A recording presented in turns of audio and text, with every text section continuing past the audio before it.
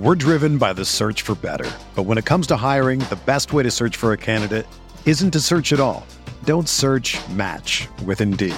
Indeed is your matching and hiring platform with over 350 million global monthly visitors, according to Indeed data, and a matching engine that helps you find quality candidates fast. Ditch the busy work. Use Indeed for scheduling, screening, and messaging so you can connect with candidates faster. Leveraging over 140 million qualifications and preferences every day, Indeed's matching engine is constantly learning from your preferences, so the more you use Indeed, the better it gets. Join more than 3.5 million businesses worldwide that use Indeed to hire great talent fast. And listeners of this show will get a $75 sponsored job credit to get your jobs more visibility at Indeed.com/Blue Wire. Just go to Indeed.com/Blue Wire right now and support our show by saying that you heard about Indeed on this podcast. That's Indeed.com/Blue Wire. Terms and conditions apply. Need to hire? You need Indeed. Starting the podcast today with what we call in the trade a post-production edit. I'm adding this to the beginning of the podcast because it was a podcast of breaking news throughout. So you'll hear Tommy and I today as we were getting the news about Nats Mets postponed, about Roy Williams retiring, about some of the things that Ron Rivera was speaking about in his Zoom conference call with beat reporters. At times here early in the podcast, it'll sound like we don't know anything about it, but we find out as we were recording it, and we respond to it in the moment. So enjoy the podcast today. By the way, a reminder that I did not do one yesterday, but I will have a podcast, sort of make up for Wednesday's no podcast on Saturday. Enjoy the show. You don't want it, you don't need it, but you're going to get it anyway. The Kevin Sheehan Show. Here's Kevin. We've got a lot to talk about, including the fact that it is opening day. It'll be awfully cold in that ballpark tonight, Tommy, for the 5,000 season ticket holders that will be there. By the way, did you know that they're going to re-raise the banner tonight for the 5,000 in attendance? Well, as well they should. I think they should re-raise the banner every time they get to up the capacity until they get a full house. Well, why not just wait until it's a full house? I think they should do it a half a dozen times because 2020 didn't happen, at least in my mind. So as far as I'm concerned, they're still the defending champs. I'm sort of with you. I mean, they're not the defending champs. The Dodgers are. But I know that. But beyond that, you know, last year was a weird year, and they didn't have a chance to play a real season as defending champion. My only issue is, you know, these 5,000 season ticket holders, probably among their wealthiest season ticket holders. I don't know. Did they do it by lottery? Maybe they did. I would imagine that there may have been some preferential treatment. Like, wait until the ballpark's full.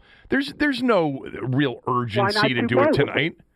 I guess you Why not do both? Well, then you've got 3 banner raisings. What's the problem? Nothing's the problem, actually. I mean, I guess if you put it that way, we might as well do it every night for all, 81 home dates. Let's just re-raise the banner. I think it's good. You know what? That would be the utmost of appreciation because it would reach and connect with the most fans. Why not? Re-raise and the rest of the world would hate us even more. Yeah. Anyway, it is opening night tonight, opening day. And let me point out, not only is it going to be cold, but we're up on like the 6th floor of the building. Mm-hmm. Okay, so we're pretty high up, and it'll be windy. And sometimes it's like Mount Washington wind up there. And because of COVID, they can't close the press box windows. Are you rethinking your decision to go? Oh, no, I'm going. Okay, good. I'm going. Yeah, suck it up. I'm not going to weasel out No. because it's cold, but it will be colder where I'm sitting than where anyone else watching the game is sitting. Tonight, temperatures, all right, the game time, the first pitch temperature, 42 degrees, okay, I have basically here. It's going to be windy. Winds gusting up to 25 miles per hour out of the northwest. That's, by the way, the cold side in which the winds blow out of the northwest. And, if there is precipitation, it would be showers or flurries during the game, although the chance of that is minimal. Yeah, I mean, not ideal. Look, I know it's tradition to start the baseball season right around, the 1st of April, give or take a couple of days. For a lot of these Northeast, colder cities that play outdoors, I know that you'd love to have the home opener at home, but it really would make more sense for them to open up in Miami or in a ballpark with a dome, and then come back home in 2 weeks. And they've done that before, but whatever. I don't care. I mean, it's 5,000 people in the crowd tonight. I'm looking forward to it. They had the COVID case. They've got a player with COVID. Do you have any idea who that player is? No, I don't. But, I don't cover the team every day. I know. I'm not as plugged in as some of the beat guys, and I haven't seen anyone report it yet.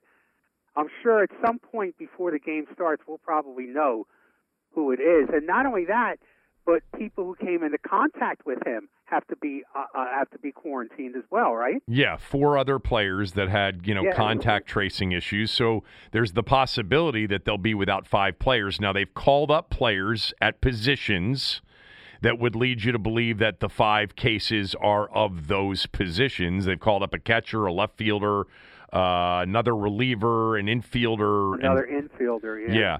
I had Jesse Doherty on the show this morning. He covers the Nats for the Post. He's very good. And I asked him, I said, do you have any sense based on the call-ups? I mean, have you done, I'm sure you've done the game of trying to figure out who it is. And he said, I have. He said, I just wouldn't feel that comfortable talking about it. And I said, oh, okay, which is fine. I mean, I think every single Nationals fan that's excited about opening night is doing that exercise, right? They're going through, all right, left fielder, Kyle Schwarber might have it. We've got a catcher, so Yan Gomes, Yan Gomes might be the guy. I mean, I don't know. I also think back to, this. I knew in the middle of the season when there was a story out there that a Washington player had COVID, had tested positive for COVID. I knew from a good source that it was Matt Ioannidis. And it was still sort of a sensitive time. And I did feel this, first of all, I didn't care about breaking that news. Like Matt Ioannidis is the guy with COVID-19. First of all, he was on injured reserve at the time. But I did call the Washington football team public relations, and I said, look, I know it's Ioannidis. And I said, I don't want to do anything that makes anybody feel uncomfortable, and I really don't know if it would make anybody feel uncomfortable. And to be honest with you, they just said, look, you have it, do with it what you want, but, we'd like to keep it under wraps until Matt's sort of comfortable with it. And so I just decided not to do anything with it. Whatever. But I was thinking today, like, we're 5 months beyond that. Like, is it really like a super sensitive thing to report that, by name, if you have it, that this particular Nationals player tested positive? And in fact, for the players, look, everybody can feel the way they want to feel, but having COVID-19 and testing positive, is that really some sort of negative thing? Well, look, you've seen what we're going through right now in terms of vaccinations, where people and some athletes included in this, some are reluctant to say whether they've been vaccinated. I think that's different. I don't think this. I think it's the same concept. It's a sensitive time about your own personal medical information. Even though we're in a time where everybody is either in COVID fear or getting over COVID fear, and most people would understand. If somebody had COVID, it wouldn't be some kind of scarlet letter exactly. or something like that. But I still think there's right now with the vaccination process, there's some sensitivity. That's about different, though. Can I tell you why I think? Can I tell you why I think that's different? Well, you can come up with some idea that you think it's different, and I'll listen to it. Okay, well, thank you for listening to it on our podcast today, rather than just tuning me down as I speak to nobody. No, it's different because I think there's a lot of sensitivity to making sure that you're not jumping in front of somebody in line to get a vaccine that should have gone to somebody that was more vulnerable because of age or underlying health condition. But that's not what I'm talking about. I'm talking about like some baseball players who don't want to reveal ever if they were vaccinated or not. Why? Because of the anti-vaxxers?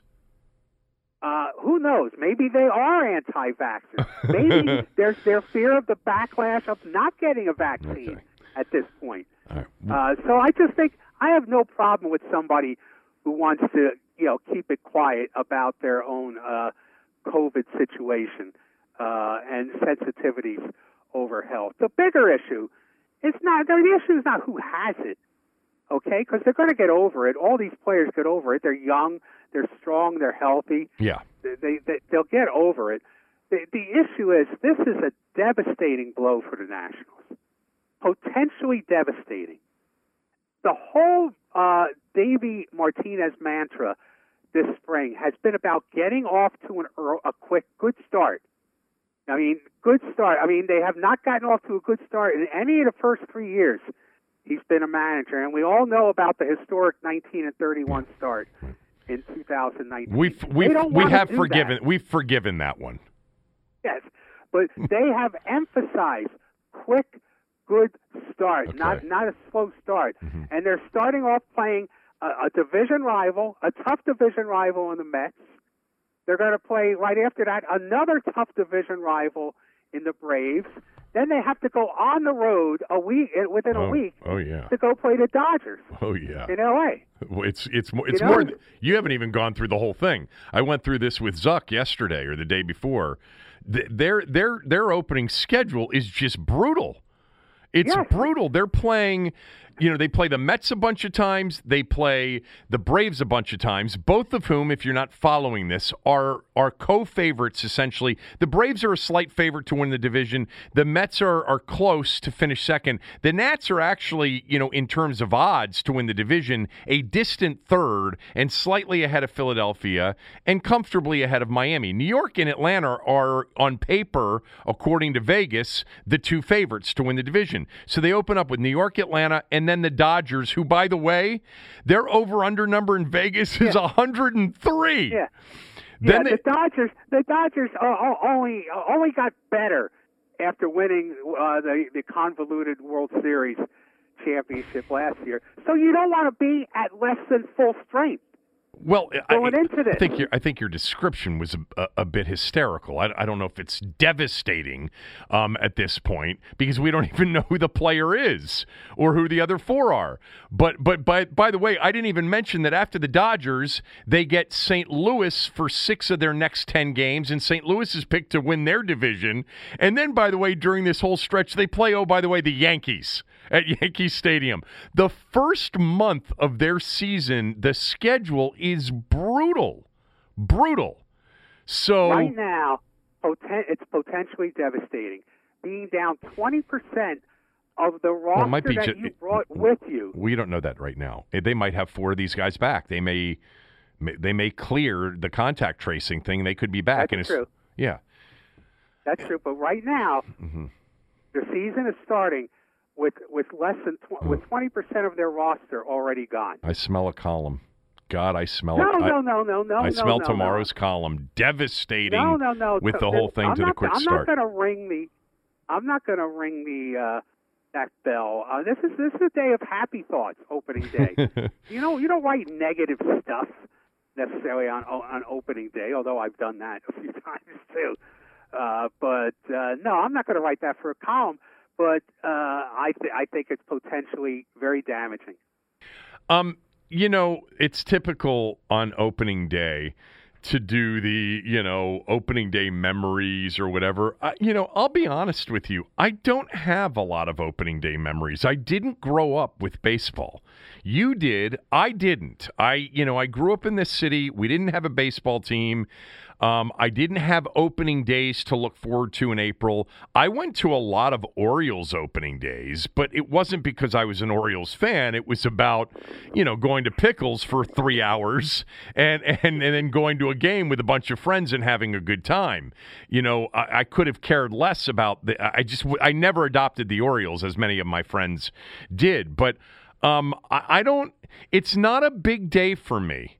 Opening day. I do like baseball a lot, and I'm a Nats fan, and I love baseball in October in the postseason.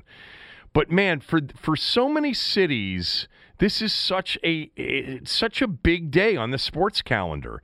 Has it risen to that level in DC for a lot of people or not? Do you think? No. How can you say it has? It hasn't risen to that level yet.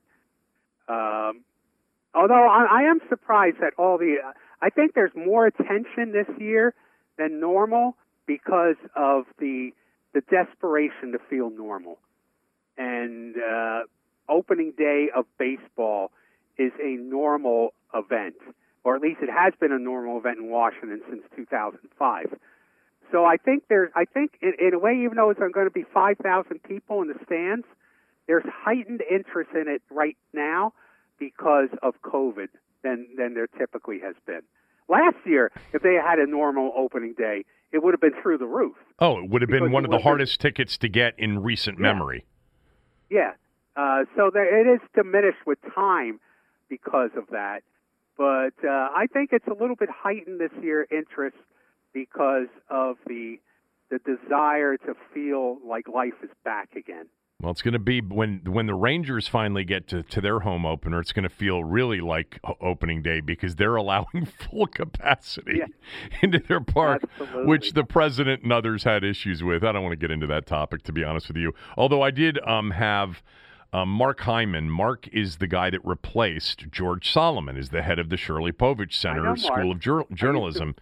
I used to work with him at the Baltimore Sun. Yeah, so Mark, I've talked to Mark a couple of times since he took over that job, and he was a part of this first University of Maryland Washington Post poll, which basically polled the comfort level of sports fans attending sporting events.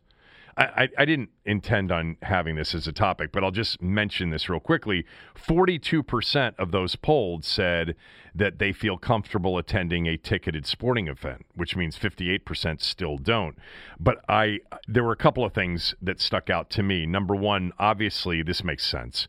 2/3 say they feel more comfortable at an outdoor sporting event, so a football game or a baseball game outdoors, and only 1/3 essentially said they feel comfortable indoors at a hockey game or a basketball game.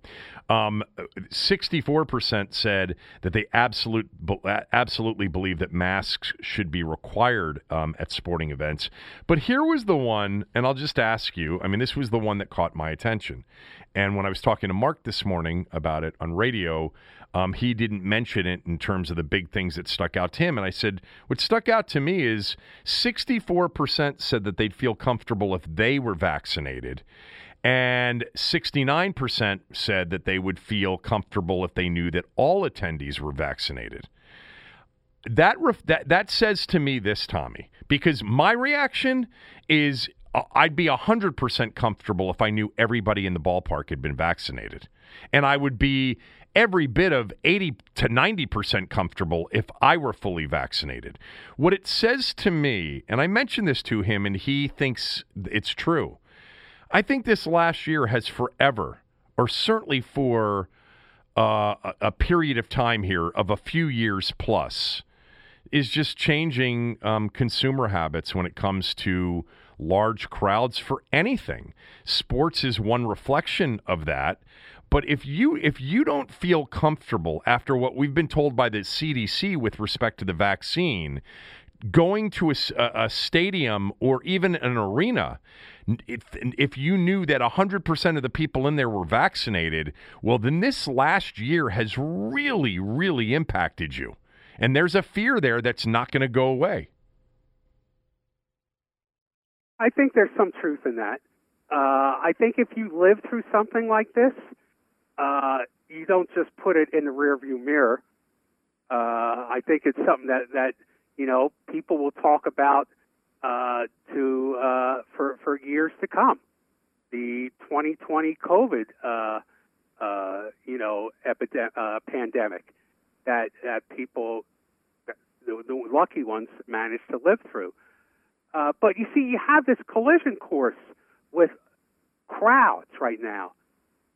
Live sporting event attendance was on the way down before COVID. Understood. So it might be hard to differentiate. No, it won't as be. to what causes what. Yeah, right now, there is, and it doesn't affect the NFL because the NFL just went to a season where 6% of their fans went to football games and they made $12 billion in revenue. Yeah. So they don't. But it's the number one anybody. TV. TV is everything in the NFL. It's not in baseball. It's not in hockey. No, it's not. But in these other sports like basketball and baseball and hockey, the most of all, they need people there, and we're already not, reducing the amount of live sporting events they were going to, and now you have this other factor where this study came out that I knew was going to be the result of, is you have a generation of young fans that don't even like to watch the games on TV. They like to watch highlights, snippets. Yeah. A few minutes here and a few minutes there. So, look, if I was in the sport, I guess if I was an NFL owner, I wouldn't care, because gambling is going to be such a security blanket for them in particular.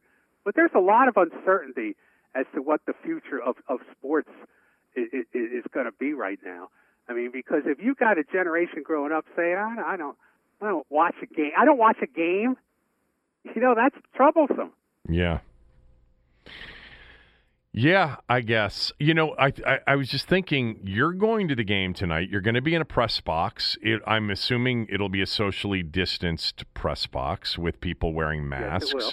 But you've been, living the last year very concerned. You're not concerned tonight because you're fully vaccinated. True or not? Yes, I've been fully vaccinated for 35 days now. Yeah. So I feel if you very weren't good about weren't my fully situation. vaccinated, you wouldn't go. No. Yeah. No, I wouldn't. By the way, there's huge breaking. Go ahead. I said there's huge breaking sports news as we're sitting here recording this.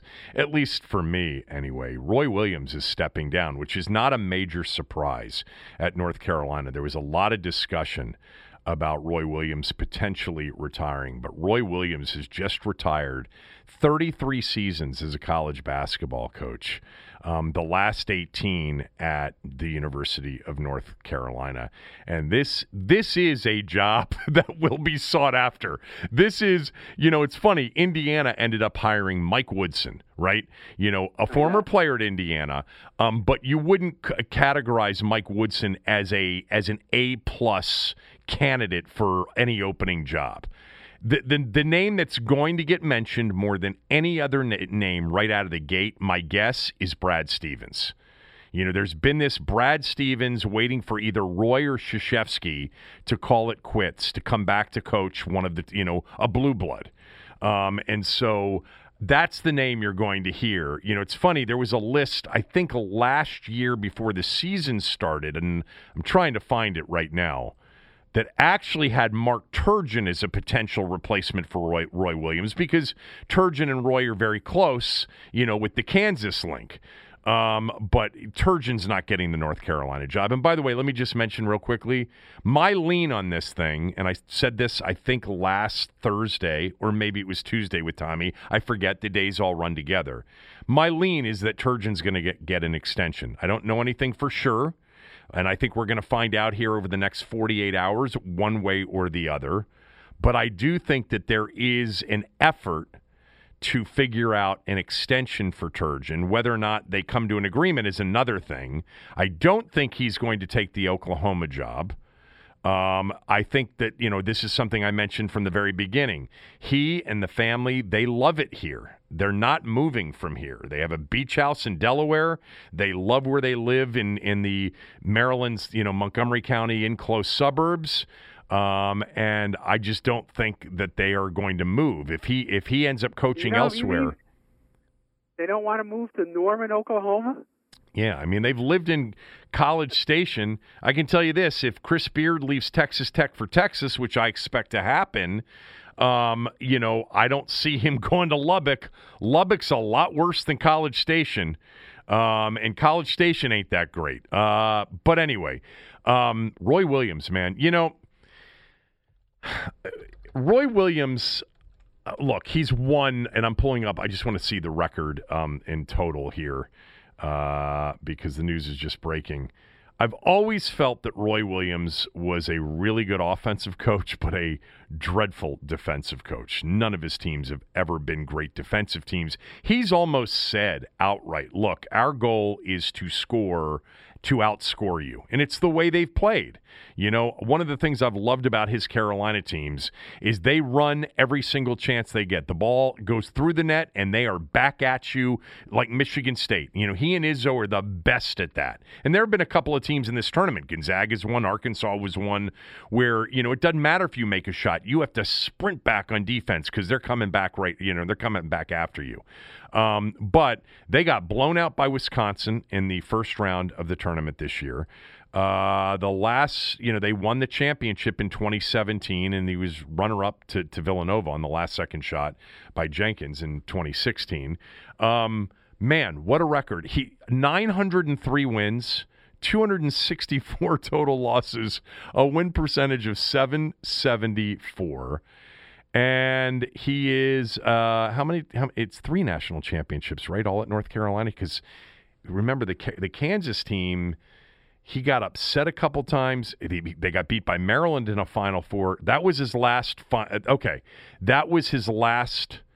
No, they got beat by Maryland in 2002 at Kansas, and then he came back. And the next year was when they lost to Syracuse in the final. That would have been the Syracuse championship in 2003. Then he gets to Carolina and he wins his first title with that team in 2005 when they beat Illinois in the final. I think that was the final where they beat Illinois. And he had that really good team with May and Felton and some of those other guys on that team.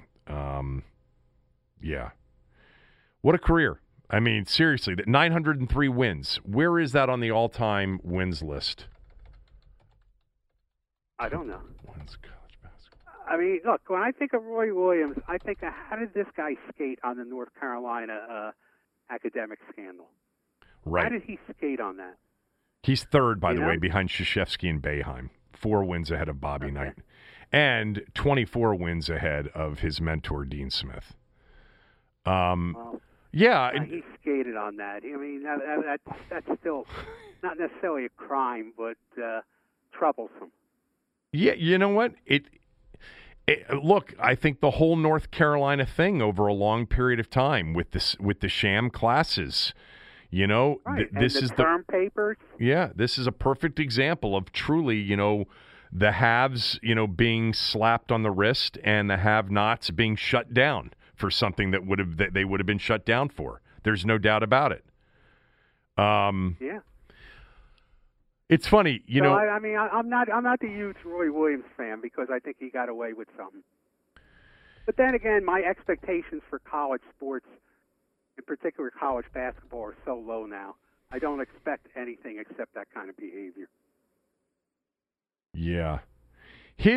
I want to say that Gary had a winning record against Roy, and I'm just looking that up because Gary seemed to really know Roy and outcoach him a lot. Roy's record against Gary Williams at Carolina was 6-5. But Maryland beat Kansas with Roy Williams in the Final Four and also beat them in the regular season once. So I think I would be right in saying that Gary Williams' overall record against Roy Williams was 7-6 with 2 wins over Kansas. I don't think they lost to Kansas. I don't think they did. Roy Williams was one of those guys I always felt was just, overrated as an X's and O's coach, but their style of play was, something that I can tell you Gary Williams always loved and appreciated. He loved the way the Carolina teams under Roy played.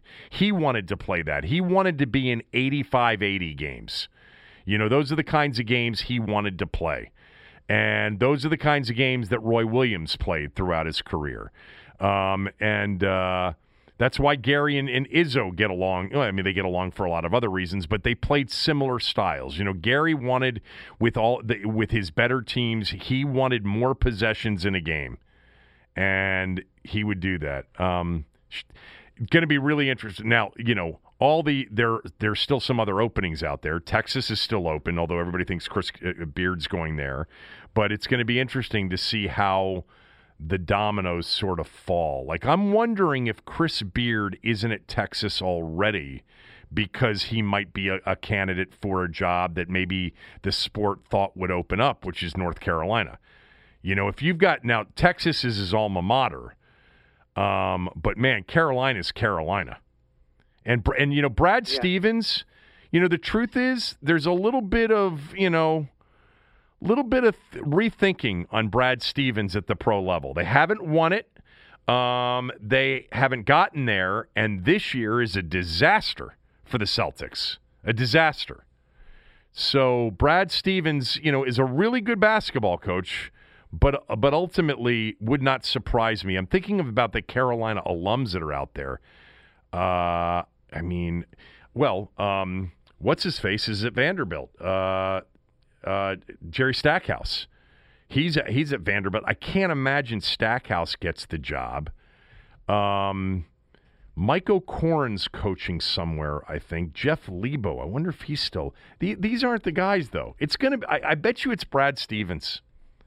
I bet you Brad Stevens ends up Wes Miller, who played at Carolina and is at UNC Greensboro, has been, discussed as one of the best young coaches. He's not super young, he's 38, but one of the best young coaches in the game. He's going to be a name that's going to be on the list. I'm looking to see if anybody's put out lists already. It just happened. But I'm going to guess that it is that Brad Stevens is a front runner for that job. Anyway, hey, there's something I want to. It doesn't matter for you because your team doesn't play in the ACC anymore. I know. I'm treating it like it is.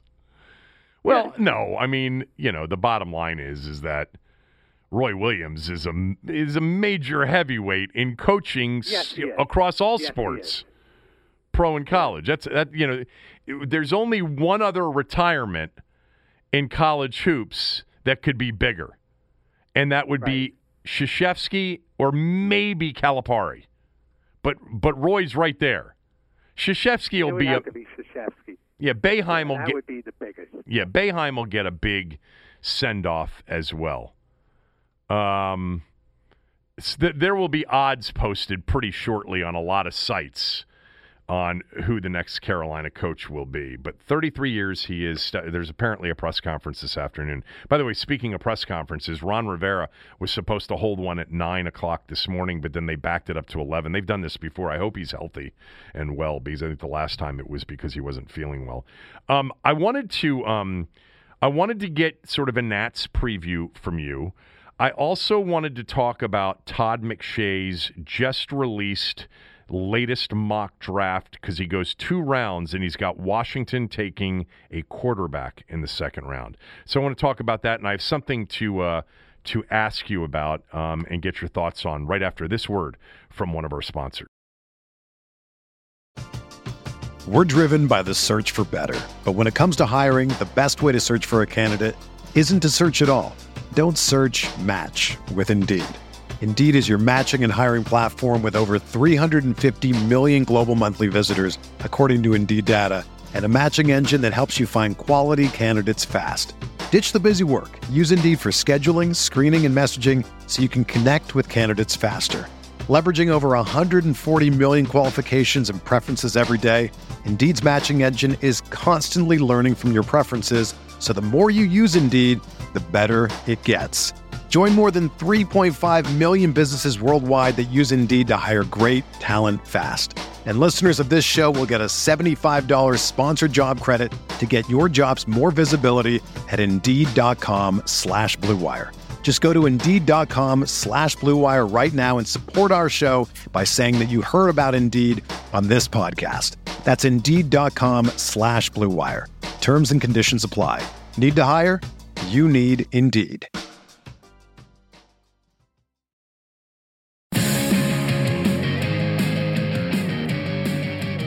I wanted to mention something to you, and I just wanted to get your reaction to something. So this morning on the radio show, Tommy, I had Ryan Wilson on the show. He writes for CBSSports.com. He's a draft analyst for CBSSports.com. I'm familiar with Ryan. He was excellent, by the way, and it was a really good conversation about the draft.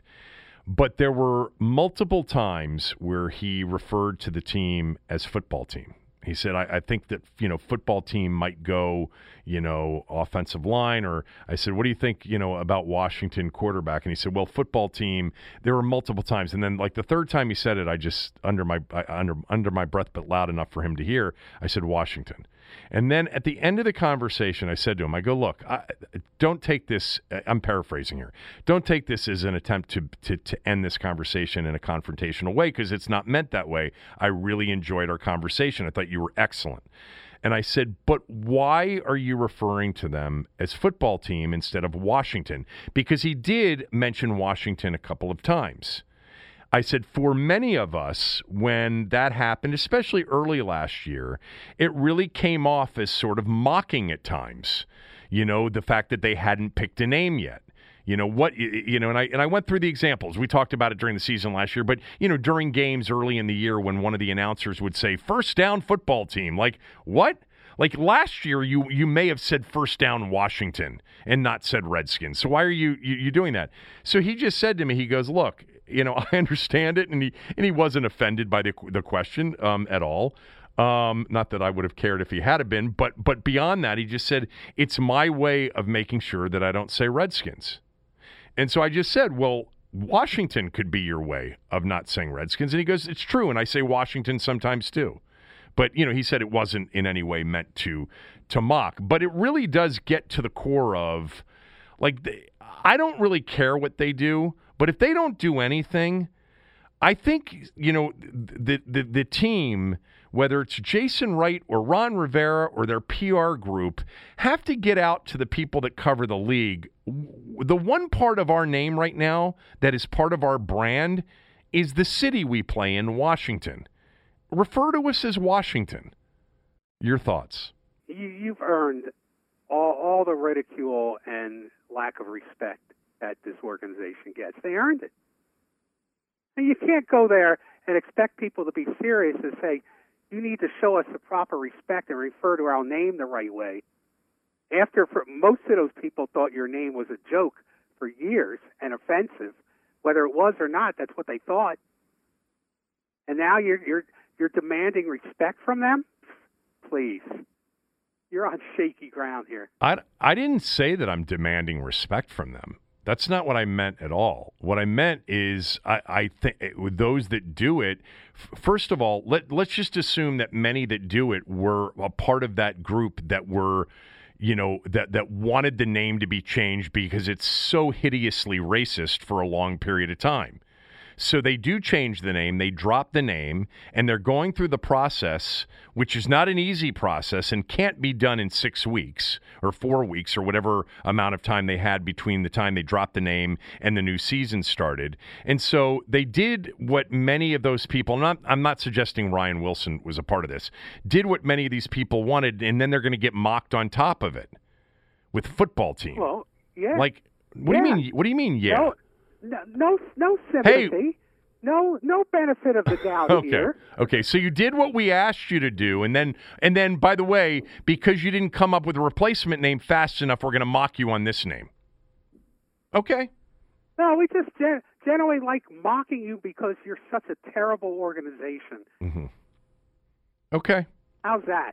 I think the league. I mean, they have earned it all, Kevin. I think the league should go to its league partners ESPN, Fox, CBS, NBC, and say we would really prefer that all of your television announcers and all of your other people, until Washington comes up with an official new name, refer to them as Washington. It sounds stupid to say football team when you would have said Washington anyway last year if you were against the name. Yeah, it's an effort. You gotta go an extra, few feet to say football team from Washington. It's not that hard. Most of these guys call a lot of the other teams in the league by their city's name anyway. I mean, you hear Dallas as much as you hear Cowboys. You hear Miami as much as you hear Dolphins. Let's just hear Washington. Look, by the way, what you're saying, that in many ways I feel like you're right. Like, there is nothing that they don't deserve. There is nothing that he doesn't deserve for being an absolute ruiner of what we had before he got here. But it just, you're really, it seems like you're reaching and you're trying too hard to mock. Well, there's no chance that if Jacksonville was in the midst of a brand name and they were calling themselves the Jacksonville football team, that I would call them football team. I'd call them Jacksonville. I call them Jacksonville more times than Jaguars anyway. Whatever. Ryan Wilson said he was doing it on purpose for a different reason than just to mock the team. That's right. I think if you use football team, you're doing it on purpose for whatever reason it is. It's much easier to say Washington. Of course. It's simply easier to do. And I so did say that to him. If you refer to him as football team, you're doing it on purpose for whatever your reasons are. I said that to him. I said, try not to say Redskins by saying football team. You can accomplish the same thing by saying Washington, because you probably referred to them as Washington a lot of the time anyway. And by the way, he didn't even make it clear as to whether or not he was, an anti-name guy for years. Or anyway, I didn't even ask him. I thought it was interesting. It's one of the first conversations I've had with somebody where it wasn't Washington football team, okay? It was football team. It just sounds so stupid. Now, it does. And this notion that they should keep it is unbelievably dumb. No, it's so dumb. I mean, if nothing else, I always point out to people, it's a constant reminder that you had to change the name. Well, I mean, I agree. Somebody who moves to the area, who says, I'm going to become a football fan of the local football team here, or the kids growing up here want to know why their football team doesn't have a name, they're going to hear the story. A story that you'd just rather bury. They whether that's true or not, and I'm not disagreeing with you that a dumb name or no name continues to keep that name alive. That may be part of the point, by the way, from their standpoint. But the name Washington football team is just super clunky, and it's not a name. Now, FC Washington or Washington FC, which I would have no problem with at all, is more of like an actual something you can brand, because we've seen it before. And by the way, it keeps the most important part of what we all want, other than, the team colors to remain, which they will. Washington needs to be in the brand, unless, of course, in the next. Where have you seen this before? Washington FC or FC Washington? What do you mean? Where have you seen this FC before? Oh, soccer. Your favorite sport. Okay. Is that in America? Boy, that was so telegraphed. Okay, so just stop. Is that in America? Does that happen in America? What's next? Are you going to start measuring metric? Are you going to start measuring meters instead of yards? No. What's next? Huh? What's next is they're going to take away Washington because of the life that our first president lived. That's what's next. Long before we start, saying first and 3 meters at the 27. FC. Anyway, what? FC. It's almost as ridiculous. Well, Red Wolves is more ridiculous. I don't care about that. don't, like, it's just rubbing salt in the wound. Like, hey, you wanted, so many of you people out there wanted the name changed. The name's been changed. So now you're going to rub salt in the wound and call them football team? Early on in that season. The world, your transgressions don't just disappear the day they stop. Again, I don't, honestly, I just want them to be good this year. And I think by the time we got to the end of the year, no one was saying football team anymore. But I just heard it today.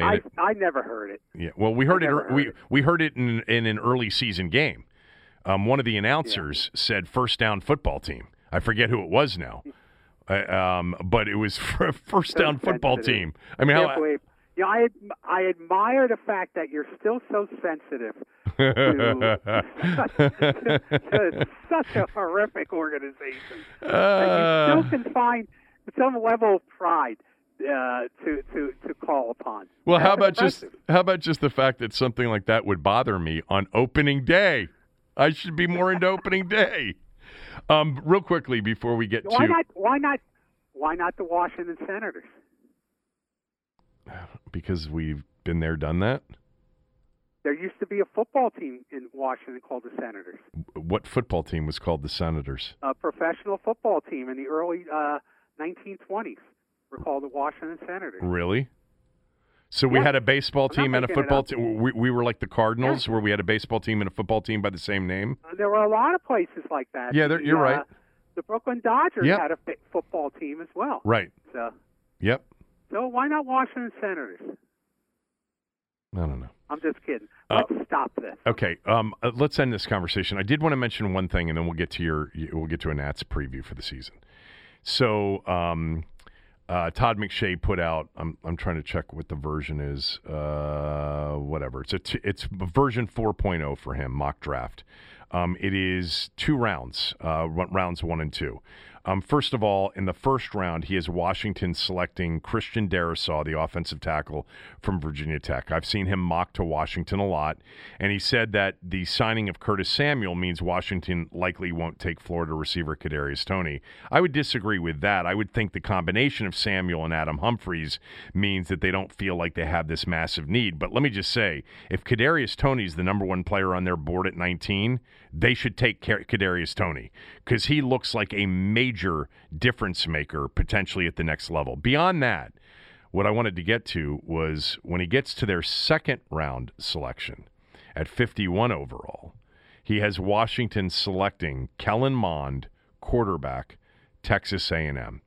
And McShay writes, the next best quarterback was out of range for Washington in round 1, but selecting Mond, who could sit behind Ryan Fitzpatrick and Taylor Heineke all season, selecting him here is smart. His accuracy and mechanics will still have to develop, but Mond has arm strength and the ability to extend plays. He's my 6th-ranked quarterback, but comes in at number 89 overall. So he's got him as his number 89 big board player, and he suggests that Washington should take him 51. And then at 52, he's got the Bears taking Kyle Trask. So those are the next 2 quarterbacks to go after the 5 go in the first round, the 5 that everybody expects to go in the first round. National guys, I mean, a guy like Todd McShay, and you could disagree with me about this, you think would just be more plugged in this sense. He says he could sit behind Ryan Fitzpatrick and Taylor Heineke. Doesn't he know that the coach's favorite quarterback is Kyle Allen? That's his favorite quarterback. Yes, but Taylor Heineke's got the bigger contract and the guaranteed money. I know. So but that's because they had. I mean, they didn't have to do that with Kyle Allen. That's right. And there's questions about him, right. With the injury coming back. But the coach of all the quarterbacks that we can document any kind of love, there's love for Kyle Allen by the coach. Yep. So. Yeah. I mean, so real quickly, I'm just not a Kellen Mond fan at all. It's funny, Ryan Wilson and I got into this conversation because he suggested Mond in the second round as well. Anybody that watched Kellen Mond in his junior year at Texas A&M, there's no chance that you would have thought of him as a guy that could go in the first 2 rounds. He was inaccurate, wildly inaccurate, made bad plays, bad decision maker, had some horrific games, had some decent games too. This year, there were a couple of games where he was really good, but they were against bad defensive teams. They beat Florida early in the year, and he had the game of his career, and it's the single game, I believe, that really elevated his stature from a guy that was probably a middle-round pick to potentially, a guy that could get selected in the second round. Florida, I'll just remind everybody that is a college football fan out there, and for those that aren't, was a terrible defensive team this year. An absolute horrendous defensive team. But he had a great game, and a game that ultimately probably, along with the LSU loss, knocked Florida out of contention. Florida defensively, and Alabama for that, was neither one of those two teams was great defensively. And he had a decent game against Bama, too. He rushed for nearly 100 yards, threw for like 270 and a couple of touchdowns. And so people are pointing to the games against Alabama and Florida to, one bad defensive team, one very average defensive team as sort of the games in which, hey, he really turned the corner. I remember early in the season when they played Clemson last year, he wasn't very good. He was terrible, in fact, in an easy loss to Clemson. They had the ball in a lot of positions to do stuff with it. He had a couple of turnovers in that game. I don't want Kellen Mond. I would be fine with Kyle Trask in the second round. But I did put a poll out this morning, Tommy. I put a poll out because the draft is 1 month from tonight. 4 weeks from tonight is the first round of the NFL draft. And I put a poll out, and if you want to vote, you just go to Kevin Sheehan, at Kevin Sheehan DC on Twitter. I put a poll out. The NFL draft starts a month from tonight. Do you want Washington football, not Washington football team, hashtag Washington football, to draft a QB, and if so, when? And the 3 answers were, yeah, I do, rounds 1 or 2. Yeah, I do, but not until rounds 3 through 7, so more of a developmental guy. Because if you draft somebody in the first or second round, you're sort of saying, we think this guy's going to be the future. He's going to sit behind Ryan Fitzpatrick for a year, and then he's going to be our guy, in 2022. And then the third potential answer was no, you don't want them to draft. Well, number 1 was yes, rounds 3 through 7, 49.1%. The second answer was no, they don't want a quarterback drafted. And the third answer was yes in rounds 1 or 2, 20.5% of the vote. I hope they don't draft a quarterback in rounds 1 or 2 unless somebody that they really like drops into their lap. I certainly don't want them to trade up to get anybody. I'm excited about Ryan Fitzpatrick, and I think Ryan Fitzpatrick could be the quarterback for not only next year but the year after, so that they could be shooting maybe for 2023 to have a quarterback, their quarterback of the future. And by the way, to your point, I think they still do like Kyle Allen. I think they like Taylor Heineke to a certain degree. Neither one of them is costing them anything right now. Somebody mentioned, well, why not trade for Sam Darnold? Maybe you can get him for a third. The big issue with Darnold is you got to play him right away because he's got the 5th-year option that you're going to have to pick up, and then you're going to have to pay him. Right now, Washington's quarterback salaries are like combined $12 million in cap space next year. That's incredible. Like, that's a bargain. That's a big difference from where they were. Right. So, anyway, I thought I've seen more and more guys starting to think Washington, and John Keim reported this, he does not think they're done at quarterback. I actually talked to John on the radio and talked to him off the air. John's convinced that they are looking for their quarterback of the future, and it may happen in this draft. I don't think they're going to draft a quarterback that you would walk, meaning rounds 1 or 2, where you would say, all right, that's their guy. And by the way, a second-round guy isn't always the answer either. The first-round guy isn't always the answer. But anyway. I saw your poll, by the way, and I always participate in your polls. Oh, that's every nice. Time. Is that off the conversation and the other day about retweeting your columns? Yes, actually, I voted and added a comment this time. I'd say only a quarterback coached by John Beck.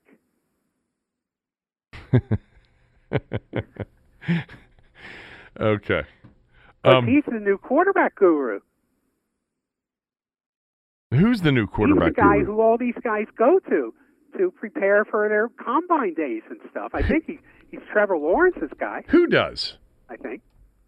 John Beck. John Beck's a quarterback guru? Are you being serious? Yes. Oh, I didn't know that. No, I'm being very serious. Oh. I'm not joking. I honestly did not know it's that. It's not that funny.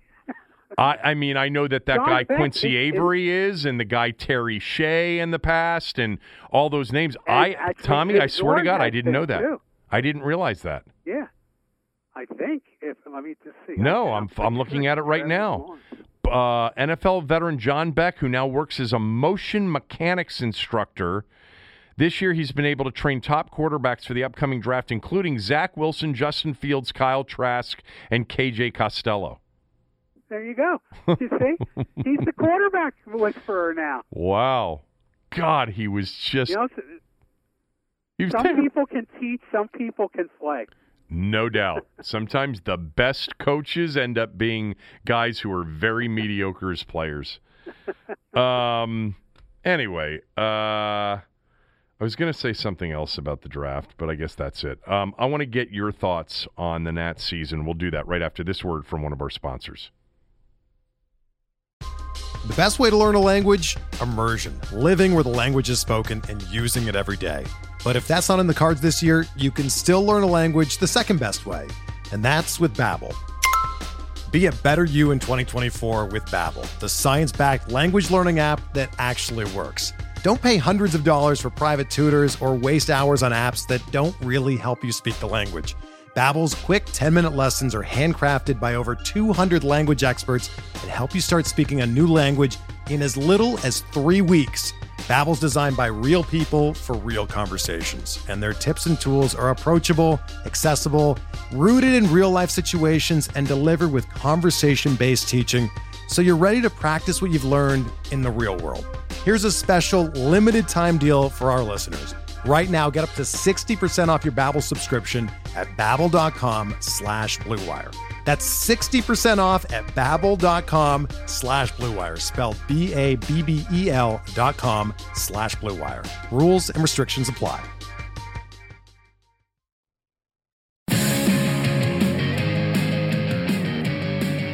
Breaking news throughout this podcast here as we're recording it this morning. The latest is the Mets-Nationals game tonight, according to Buster Olney, postponed regarding COVID issues. Also, Ron Rivera spoke, and we'll get to that. But first, you don't have to go to the ballpark tonight unless you want to just go hang out by yourself. Maybe they've got the food there still waiting for you. No opening night tonight for Mets and Nationals. How severe has this COVID thing gotten?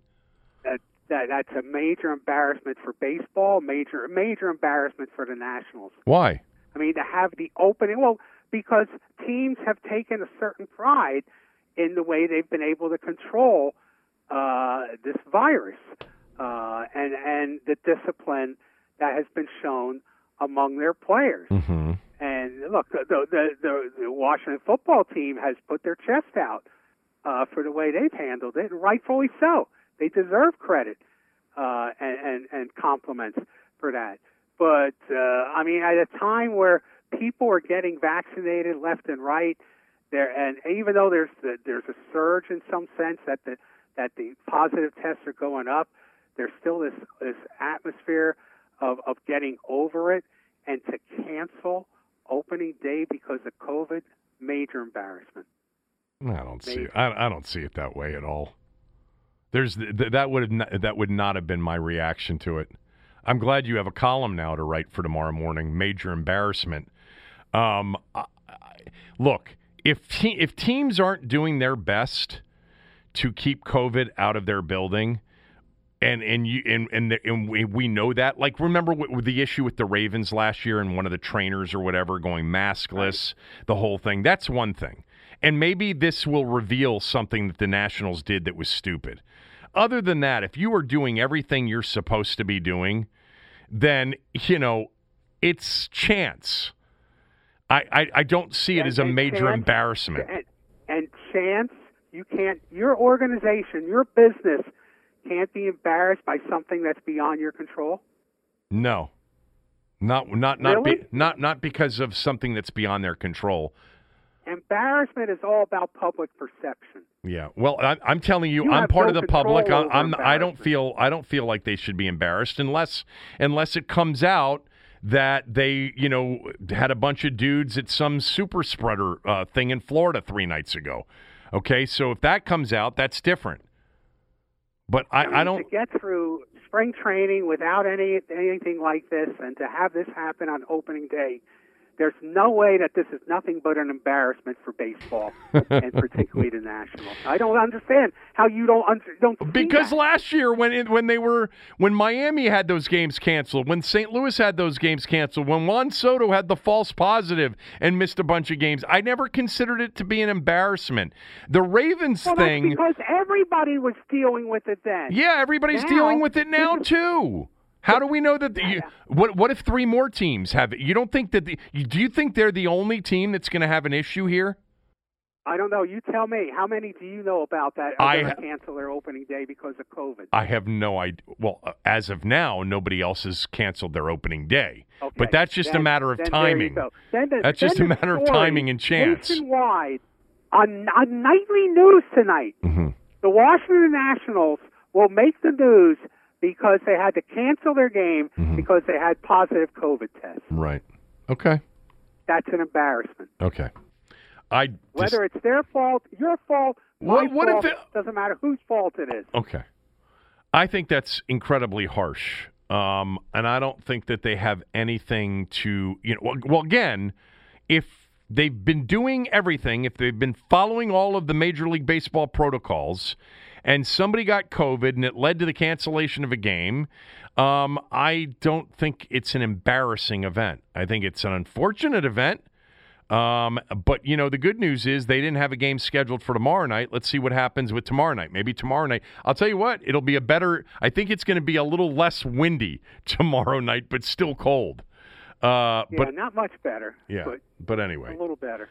The other thing, as we have been recording this podcast, Ron Rivera held a press conference, and so far through this press conference, he did say that Ryan Fitzpatrick will enter training camp as the first-string quarterback. He will be number 1 on the depth chart, but he said there will be a competition. It's exactly what I predicted he would say after the Fitzpatrick signing. I said he's going to be clear that Fitzpatrick is the number 1 quarterback, but he's going to talk about it being a competition between everybody that's there.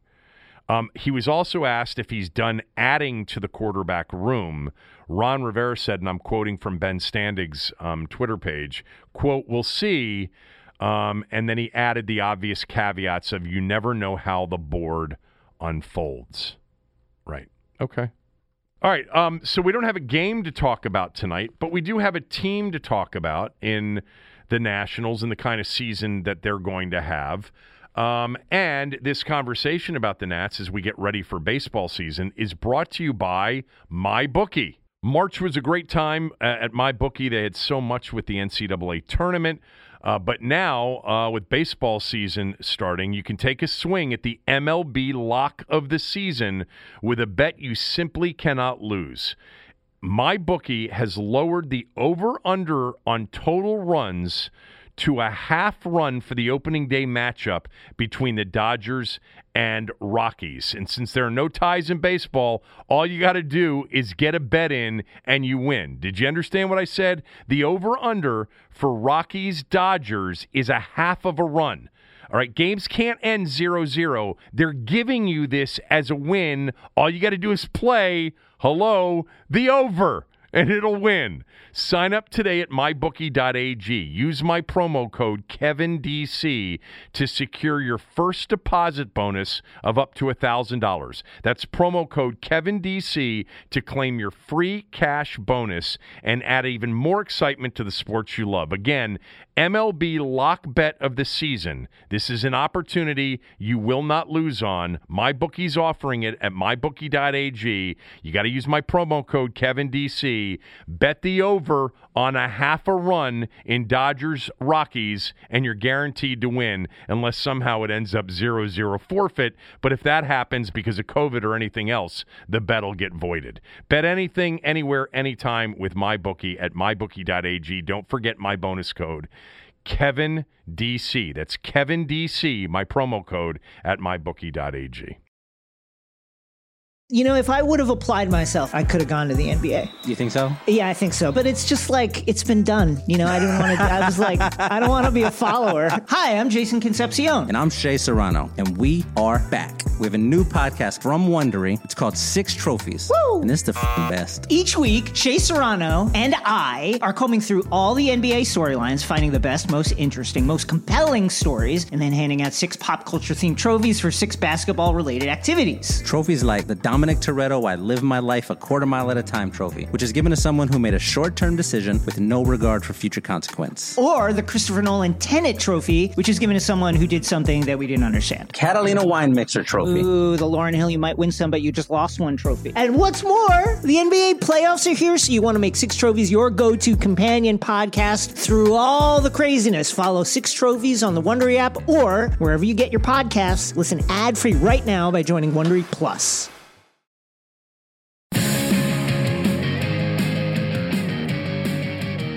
The over-under for the Nats wins this year is 84.5. You going over or under, and why? I'd go over slightly. Not by much, though. Are you worried about the division? 85. Well, yeah. I mean, look, they've got some issues. Carter Kieboom has not turned out to be the replacement for Anthony Rendon, which means that they have to play a guy like Josh Harrison, who's good, and they're lucky to have him as an everyday player for the most part at second base, and play Starlin Castro at third, which totally weakens their team. They're a stronger team when Josh Harrison is a bench player, a role player, as opposed to a starter. No knock on him. So they're weaker without their planned starting third baseman. Defensively, and Barry Saluga pointed this out in today's post, they got a lot of questions. Kyle Schwarber out in the outfield. I know Dave Martinez swears by him, but they've got some issues defensively, and when you rely on starting pitching, you like to have a great defense to back them up. They just got too many questions. The Braves are the defending champions. I like the Braves' rotation coming back, and unless the Mets are in self-destruct mode, they have a tremendous rotation to deal with, even though the Nationals do too. I don't know if any team will win 90 games in a division. It could be close. I mean, the Mets or the Braves could win the division with 88 or 89 wins. But I think first, second, and third could be separated by 2 games. Yeah, I mean, look, every single time we have this conversation every year for the last several, especially, since this organization decided that starting pitching was the most important thing, and Rizzo's obviously done a great job with that. If their starting pitching stays healthy, they're going to go over 84.5. They've got more offense in the lineup than they did last year when they were without, Anthony Rendon for the first time. Bell and Schwarber give them real power to go with, an MVP candidate, if not, front runner in Juan Soto, along with Trey Turner. I'll be interested to see if the Robles leading off with Soto hitting second and Turner hitting third, in an effort to get Soto more at bats. And by the way, with Turner coming behind him, less chance that he gets intentionally walked. All of that stuff makes sense to me. I'm not an analytics baseball guy, but the more at bats, and more importantly, I think it makes more sense that, Soto's not sitting there hitting fourth with a potential guy behind him that you can, put him on base. But Robles getting on base will be key, but it's their starting pitching, and it's their starting pitching staying healthy. Last year, obviously, it didn't. Strasburg's had a couple of nicks and knacks already. I think this year, for me, I'm rooting for him as much as I'm rooting for anybody else. I want the team to do well, but I want Strasburg to stay healthy. I want him to have a year in which he actually legitimately contends for the Cy Young, which, right now, you've got the two front runners that were scheduled to go tonight. I guess they'll go tomorrow night in Scherzer against DeGrom. I want Strasburg, Tommy, to back up his huge postseason moments, and he's had major postseason moments, starting with that Game 4 at Wrigley, but obviously Game 6 against Houston in the World Series. I want him to back it up with a fully healthy regular season where we get the best of Strasburg from April through, the end of September. I'm really rooting for him. I think if starting pitching stays healthy, they're going to be really tough. You can tell me as to whether or not this bullpen's going to include some sort of rotation with Hand and Hudson and anybody else sort of matchup driven, or if Hand's going to be given the job as the primary closer. You understand more than I about Schwarber in left field and the defensive deficiencies of some of their players. I think it is interesting that Zimmerman was red hot in spring, and whether or not they'll platoon him with Bell. I know that people say that Zimmerman against left-handers seems like at least the obvious place to plug him in to start. But with him in recent years, it's been staying healthy too. I did want to ask you, how disappointed do you think they are in the Carter Kieboom experiment? Well, I think you've got to be. Have they given up on him? I don't know. I'm not there. I don't know if they have given up on him. So I can't answer that. But he's supposed to look. They had a written-in replacement for Bryce Harper, and that was Soto. Juan Soto. Yes. And they thought they had a written-in replacement for Anthony Rendon in Carter Kieboom, and they don't. No. Apparently, at least not right now. So yeah, that's a big problem for them. One of the keys in this year could be Victor Robles.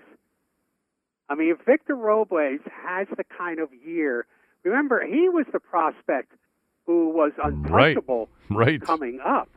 He was the guy that everybody wanted and they would never trade. Mm-hmm. And he took a step back last year, but you got to chalk that up to a very bizarre year for everyone involved. So I don't necessarily hold that against him. But if Victor Robles can emerge as the five-tool player they think he is, a guy who could hit 25 home runs, steal 35 bases, drive in 80 runs as a leadoff hitter, and play great defense in center field, that could be the game changer right there. If he's erratic, they can't afford for him to be erratic. Let's just say that. Yeah, no, that makes sense to me. Yeah,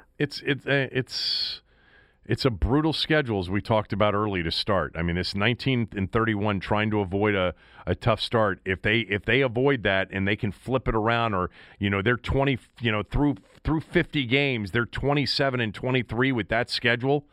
That would be awfully promising, especially if they're healthy.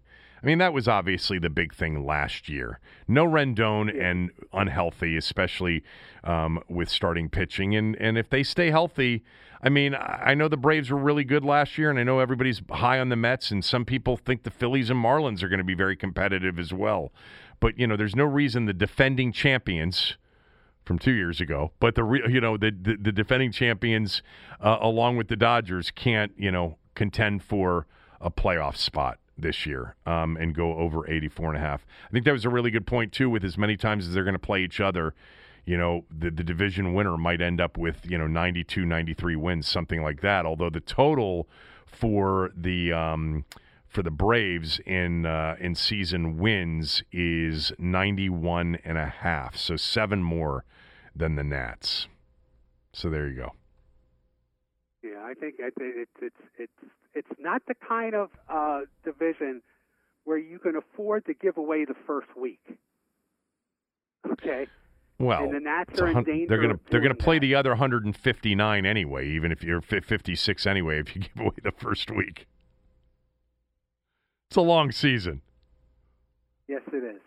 Well, maybe it's not a long season. So far, it's not a long season. It didn't start yet. More likely, Soto wins the National League MVP, Scherzer wins the National League Cy Young.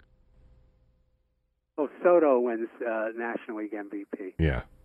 I mean, Scherzer's on the downside age-wise, even if he still is good. A guy like DeGrom, they might as well put his name on the Cy Young at this point with an improved Mets team. But Soto, they mentioned Soto's name with Ted Williams. I mean, and baseball experts do that, not just fans. That's rarefied air. So, and plus he's very likable. He's easy to vote for. So that'll be my last question for the show today. I asked Zuck this, and I'm sure I've asked you this before as well, but I'm going to ask it again because I don't remember what your answer was. Did they have any idea that Juan Soto had this kind of potential before they saw it? What were they really expecting? You know Mike Rizzo really well. They obviously felt comfortable with letting Bryce Harper go, but what did they think Juan Soto was going to be? Did they think they had the next Ted Williams? No. I think they thought he'd be good, and I think they were impressed with his composure and his personal makeup as much as his talent. Mm-hmm. You know, there were he had made a verbal agreement to sign with the Nationals, and a couple of other teams came along based on the ESPN article that Jeff Passan wrote about him. Like San Diego and another team came along before he signed a deal with Washington and offered him more money. And he said, no, I gave my word that I would sign with Washington, and he did. Wow. So they knew they had somebody special in terms of makeup. I don't think anyone said Ted Williams. Maybe they did. I never heard it. I remember seeing him for the first time a couple years ago in spring training. We really hadn't heard much about him. He wound up playing in a spring training game, had a couple of hits, I think a couple of doubles, and we interviewed him on the minor league side of the ballpark. He wasn't even after the game because he dressed with the minor leaguers. We had to go over to the minor league clubhouse to interview him, and just is like how he and this is not a political thing. It just shows you what kind of guy and how smart this guy is. He made a point of learning to speak English pretty fluently at an early stage of his career in the minor leagues when he was with Hagerstown. You know, because he knew that would help him. He knew that would help him communicate. And he's a special kind of guy so far. Well, there's nothing political about that, and I know that you said it, but I mean, to me, that is a level of maturity to understand. Yes. First of all, for anybody in any country to aspire to learn and be fluent in a second language, there's nothing wrong with it, especially if it's going to help you professionally. That's just smart. That actually says a lot about him. I didn't necessarily know that. One last thing before we go. So, Standig and all the guys are tweeting out, and Nikki, all of them are tweeting out about Rivera. Rivera says about the quarterback situation, I already mentioned that he said Fitzpatrick is number one going in, but, there will be a competition. He also said that he doesn't feel pressure to add the long-term quarterback now. Quote, if you put all the other pieces in place, when that guy shows up, you can grab him. Went the other way in Carolina because Cam Newton was there in the draft, but it took time to fill out the roster. Now, the follow-up to that would be, yeah, but you did go for Matt Stafford. They went for him. He was there for the getting, and they went after him. And I guess that's what, he is saying, too. When that guy shows up, you can grab him. And they tried to grab one this year, even without having all of the other pieces in place. But I don't think they're going to get their long-term quarterback this year. I just don't see it. I would bet against that. And to me, a quarterback being drafted in rounds 3 through 7 doesn't mean that they believe that guy is a quarterback of the future. That means they've got a developmental guy who may or may not make the roster. Now, if he gets picked in the 3rd round, that's a little bit different. But anyway, he also mentioned there have been no talks with Brandon Sheriff on a long-term deal. Want to repeat that MyBookie at mybookie.ag, MyBookie at mybookie.ag has a lock today. All right, go to mybookie.ag, use my promo code KevinDC. They're giving you an absolute lock on an over-under bet on the Dodgers versus Rockies game.